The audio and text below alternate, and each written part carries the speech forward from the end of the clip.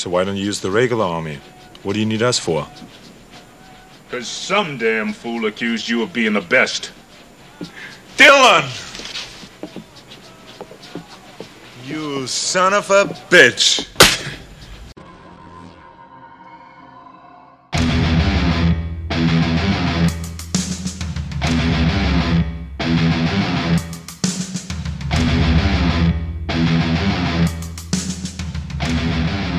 Hey hunter killers, Predator fans, trophy hunters worldwide. Welcome back to Predator Minute, the podcast that breaks down the 1987 action sci-fi classic Predator 1 minute at a time. I'm John. And I'm Aaron. And today we'll be discussing Minute 5 of Predator. Minute 5 opens with the manliest handshake we've seen so far and ends with, well, the new manliest handshake ever. I would argue that this one still stands. I would argue that as well in terms of manly handshakes. But before we talk about the handshake, I think it would be good to just take this chronologically. We're finally out of the credits, which is a good and a bad. Bad in that you don't necessarily have as much of a flow to here's all the background research I'm doing, but good in that I feel it just opens up things for us a lot more. After General Phillips and Dutch in their brief greeting, after Dutch leaves the chopper, the two of them go over the mission briefing, the whole reason why the general called in Arnold and his team. And the quick and dirty details are given by General Phillips, who is explaining that 18 hours ago, they lost a chopper carrying a cabinet minister and his aide in this charming little country, this unnamed little country, but they have a fix on the transponder, and they believe that the cabinet minister and the aide are in guerrilla hands now. This cabinet minister, does he always travel on the wrong side of the border?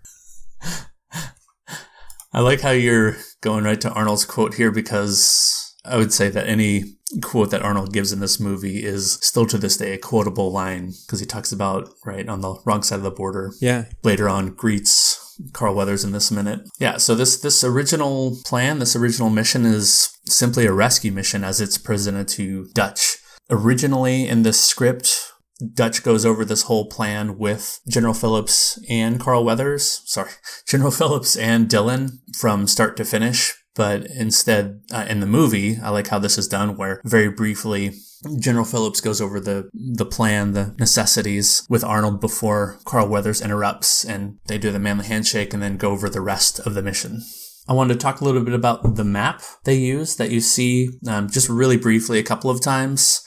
There's a lot of map coding, but did you want to talk about the map a little bit? Yeah, absolutely. I want to start by mentioning that I don't think this map was meant to be examined in great detail. I think this is something that we are doing just for fun, but as far as its impact on the actual movie, it's safe to say that it has no impact. You're just supposed to know that you're looking at a map as far as it relates to the actual plot. But some sort of fun things to note about it. You sort of alluded to the fact that there's some interesting coding and things on the map that make it sort of interesting to look at. The first thing that is definitely noticeable is it's got some very obvious Brazilian place names on it. So it's clearly a map of somewhere in Brazil. And if you look in one of the frames, it gives you a name that you can pick out. It says Chapada das Mangabeira, which is a mountain range in Brazil, sort of north central Brazil. And one of the reasons why we're looking over this is to see if they give us any clues as to where this movie is supposed to take place. And I want to be clear that Chapada das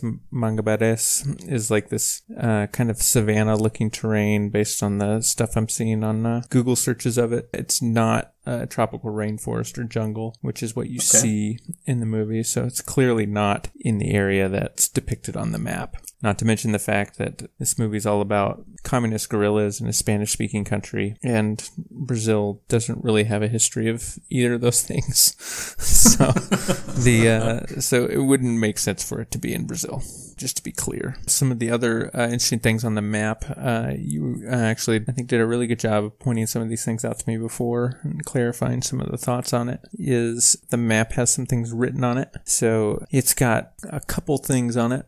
When he first points at the map, you get a little bit of a bigger overview, and then they zoom in more closely a minute later on the sort of the wider shot, slightly wider shot. One of the things you can see is something that looks like some kind of flight trajectory pointing to a spot that's then designated with a big red dot where it says first contact, and then it's got a time next to it, 2322, and then next to it, it's got the word code with a 4-digit code after it, which, as you point out, is absolutely the way you would denote a transponder code, like a beacon that you would activate in the event of a crash, or would self-activate. And then at the bottom of it, it says C-130, and that, hard to say exactly what that refers to. My guess is that refers to whatever aircraft it was that picked up the signal, and so it's probably a C-130 nearby is what they're referring to.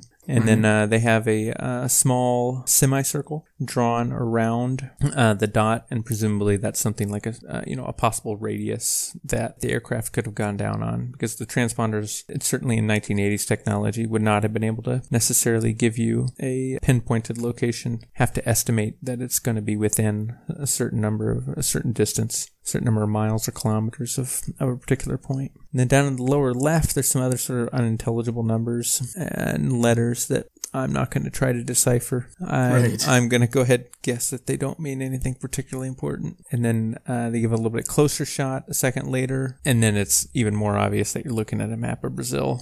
But I think the idea is that you're looking at a map, and that's supposed to tell the characters in the movie important information. So I think now would be a reasonable time to speculate on exactly where you think this movie takes place. I've got some ideas of where I think it might be. What about yourself? What are your thoughts?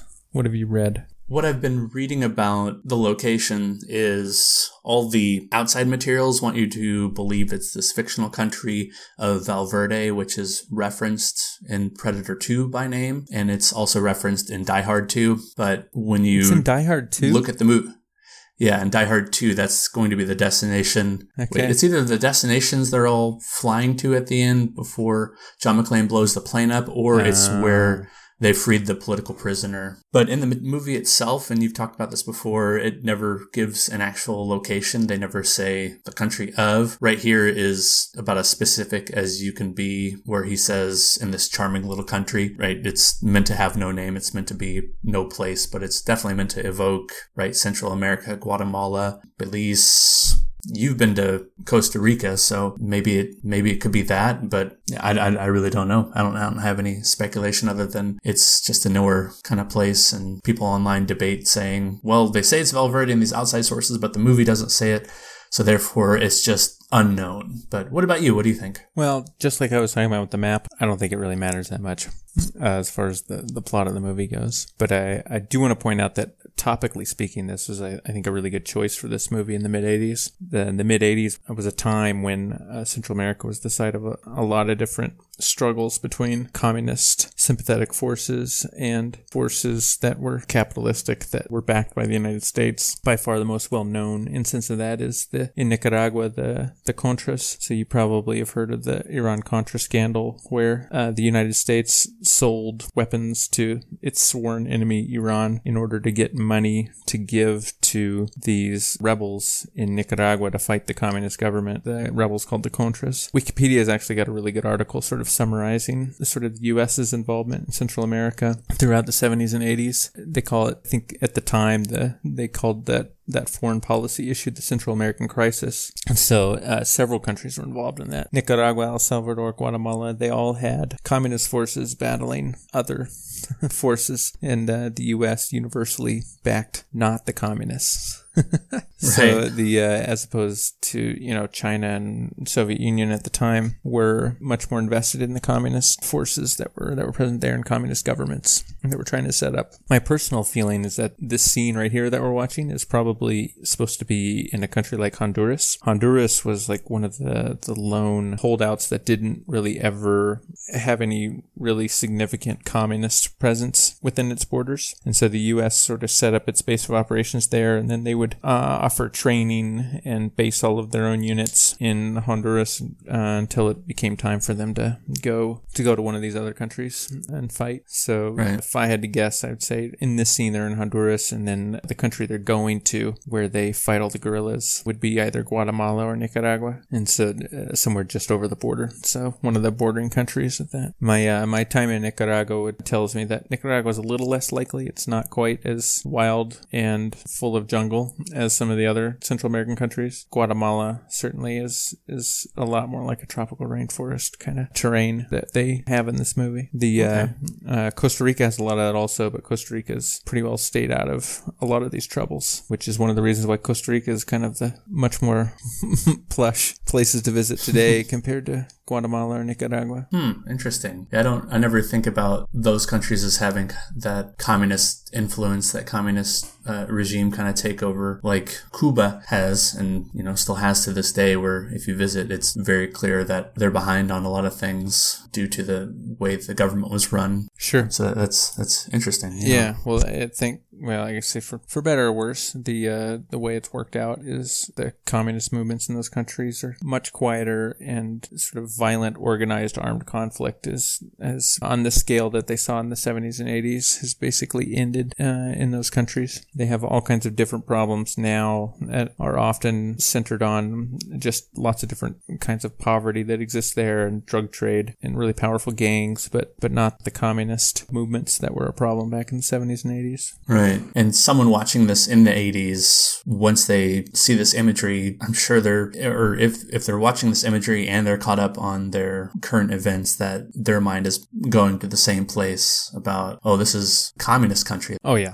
I'm sure they're thinking of Nicaragua and the Contras, because the Iran-Contra scandal, as it became, because the U.S. wasn't supposed to be selling weapons to its sworn enemy Iran, and they weren't supposed to be funding rebel armies in Central America. That's something that dragged out in the news for, years afterwards. So that's definitely, I think, what people would be thinking about for sure. Okay. And this briefing is is punctuated by R.G. Armstrong's acting. He gives a lot of knowing looks. Just the way he's telling it is very much like someone just telling a story. He has a really warm manner about which he's going over the details. He's not giving it like some kind of cut and dry military mission of we need to go here, we need to go there. It's told very colloquially, just very like, here's what happened, we're going to go in, going to rescue them. I don't know, it's some good acting with just the little time he has on screen. Just knowing looks, knowing nods, giving a knowing wink at Arnold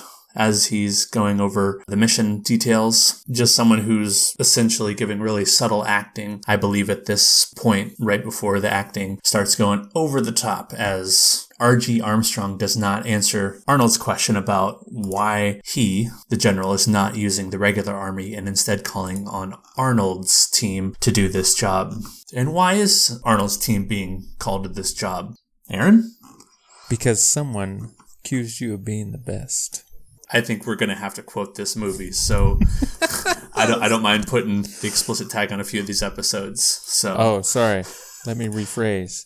Because some damn fool accused you of being the best. Then Arnold turns. He just has this great turn right here where he is not giving like this amused turn at first. He's very much giving this turn like, wait, someone's been watching us. Someone's right there. And then he starts breaking into a grin of recognition and yells out, "Dylan!"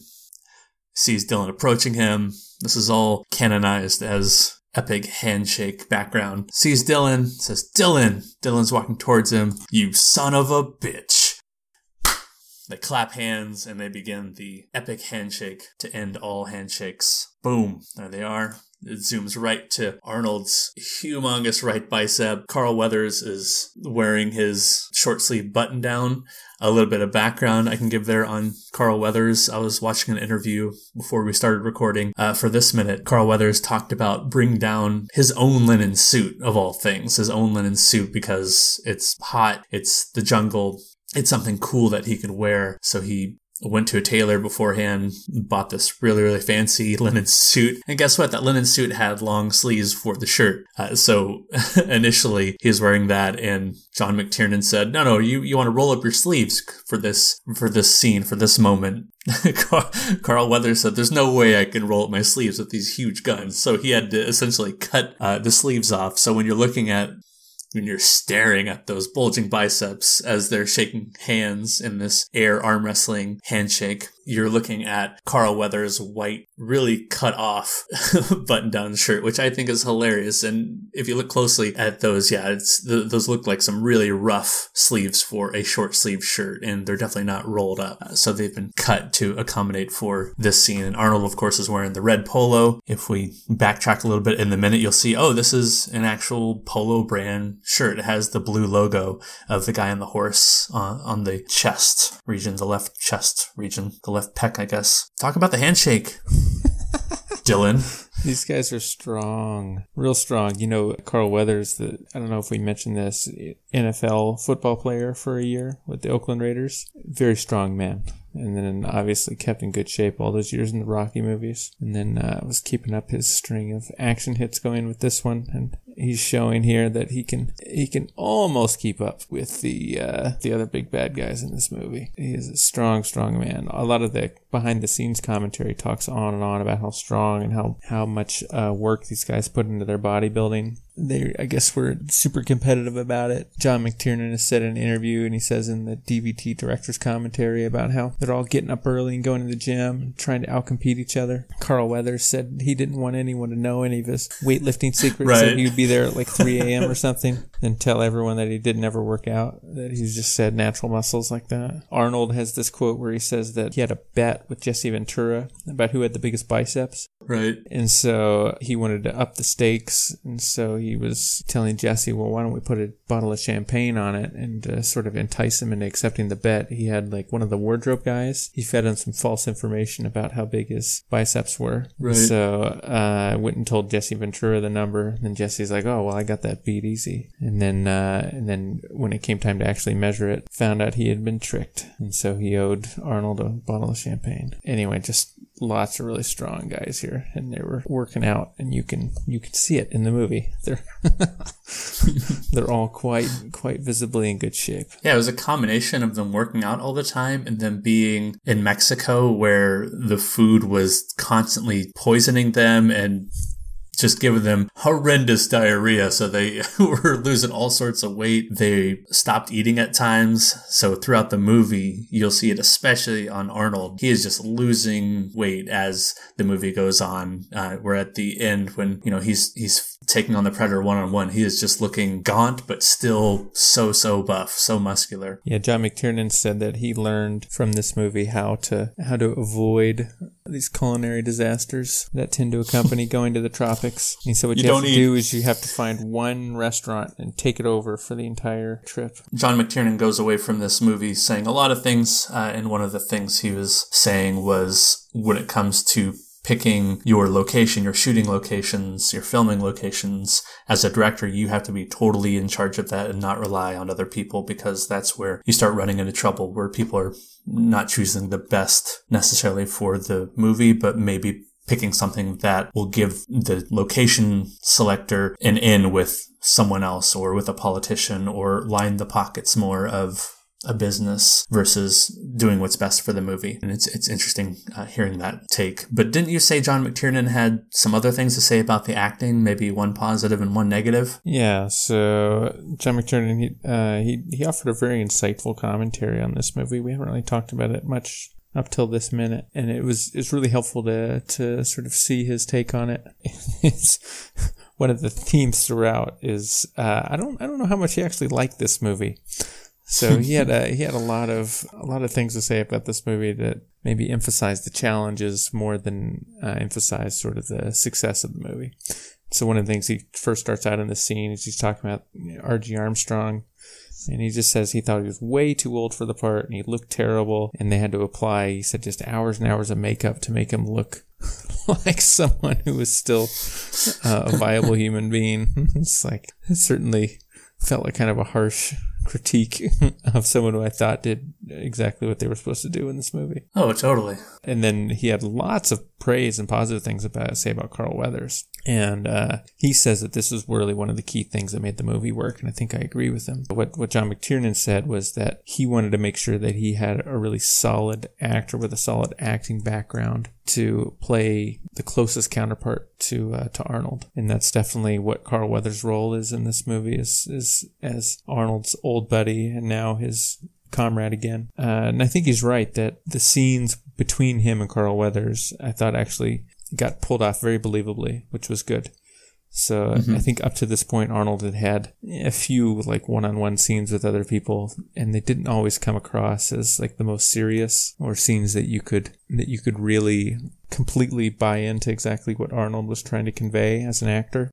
So I'm thinking of like, scenes from Conan and Red Sonja and Commando.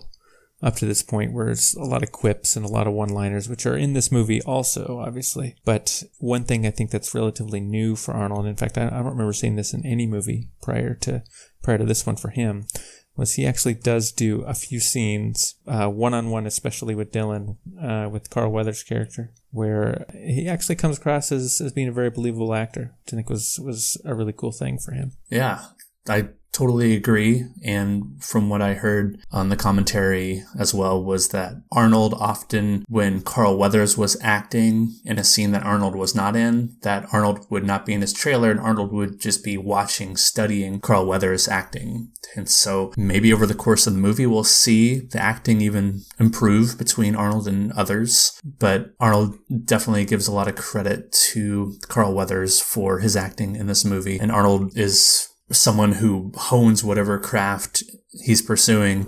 And this is the same. People talk about in the oral history, Arnold going to the producers and the director and saying, this line has 4 words. My character should have 3. So the crew tends to support Arnold and say that he knew what he was doing with his character and that he knew his character really well. And if you watch this movie, yeah, there are the quips and the one-liners, but for the most part, his character is down to business in whatever situation. And here's just a small glimpse into his relationship with a character from the past without having to say, this is my old buddy from my old crew and these are the missions we went on. It's just handshake, arm wrestle. I heard about that job in Berlin. And then they move on to the current business. And I really like that showing versus telling us all the background. We have all the background we need from this reunion. For sure. This Carl Weathers reminds me of a story that he told about working on the first Rocky movie. So Carl actually has like a lot of formal acting training, has a very great acting background, which I think made him play really well against Sylvester Stallone and Arnold in some of these action movies.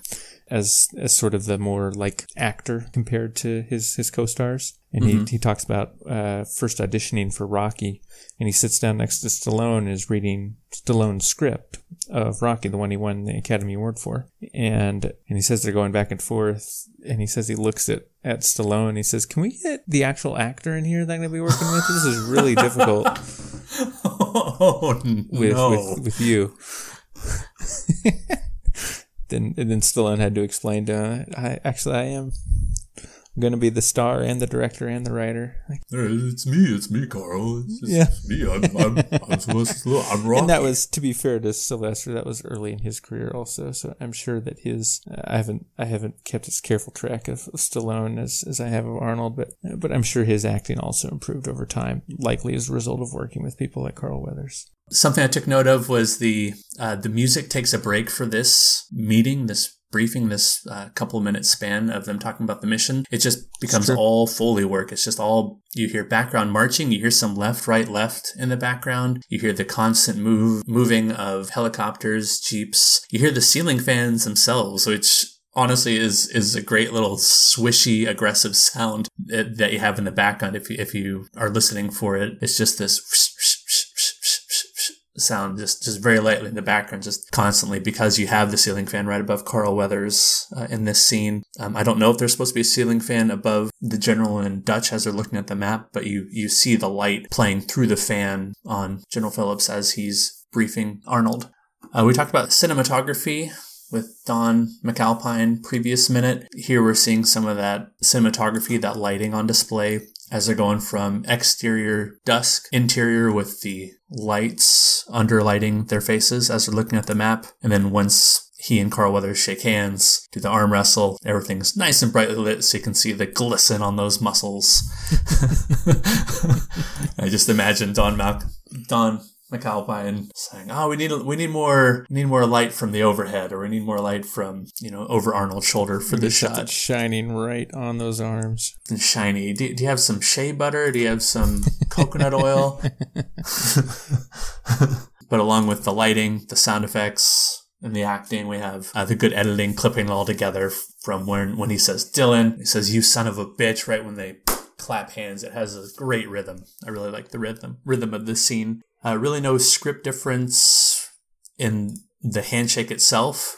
I'll read off what the script says, as it is in the original script. Hunter, Schaefer, Dylan, you son of a bitch. The two men step forward in simultaneous swing from the hip as if to land a punch, but their hands slap together in a gesture of friendship, their forearms bulging, testing each other's strength.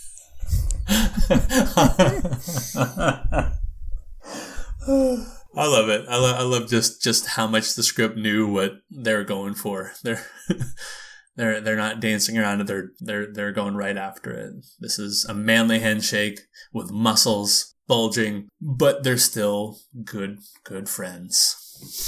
Did I see some YouTube comments that you had seen specifically on this clip? Yeah, you did. I anytime you look at this clip on YouTube, and I'm not ashamed to say I've looked at it on YouTube a few times, a lot of YouTube comments pop up with just the awesomeness of this handshake and the reactions. One commenter says, "My profile pic didn't have a beard until I watched this. Then after watching this, I built the hospital I was born in."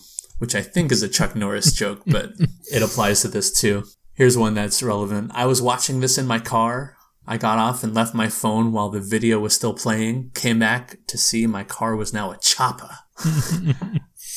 Played it on my phone in a bus. All women in here are now pregnant." Probably my favorite is, "I sent this video to a Nigerian prince and he wired me $1 million.